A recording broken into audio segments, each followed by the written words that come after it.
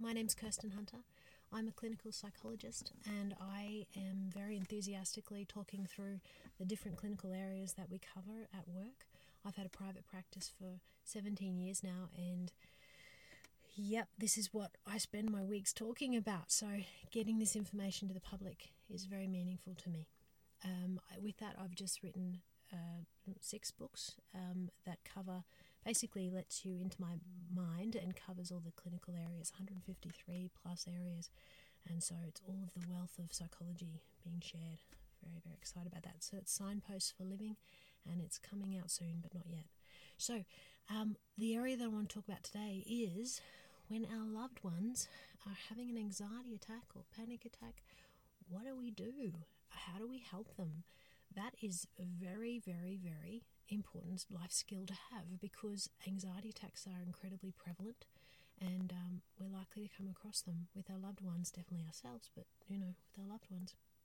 Now, when our dear loved one is having an anxiety attack, we often panic ourselves because it's actually really, really scary. We can see the whites of their eyes. They are freaking out, and they're in so much emotional pain.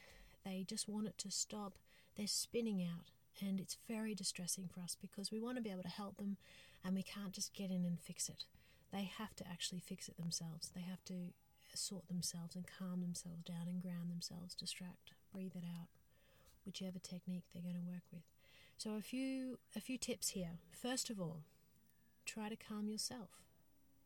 You're kind of the anchor point for them, and you're the lighthouse that they are just going to work towards. So if you can stay as calm as you can, they will come to your calm.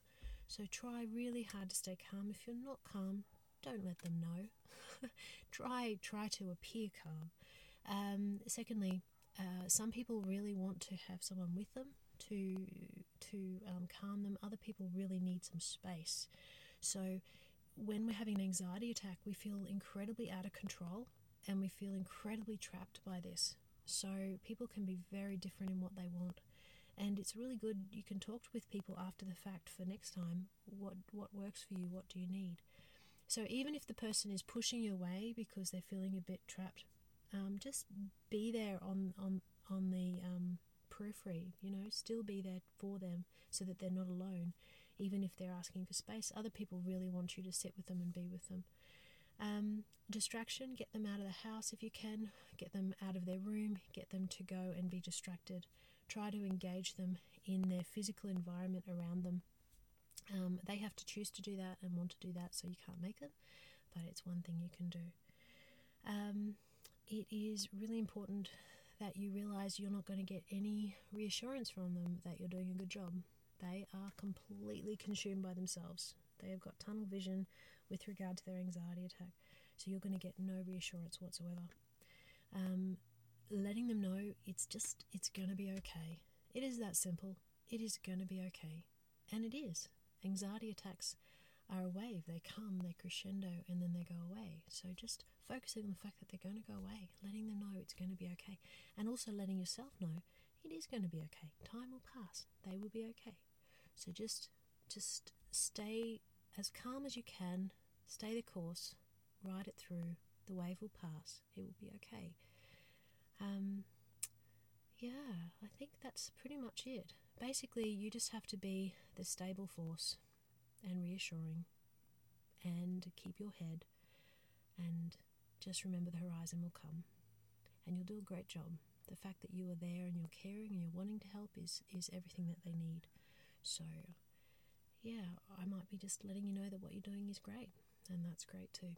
All right, you take care. Oh, one quick thing. If you want to catch me, I've got blogs on various psychological areas that I cover in practice.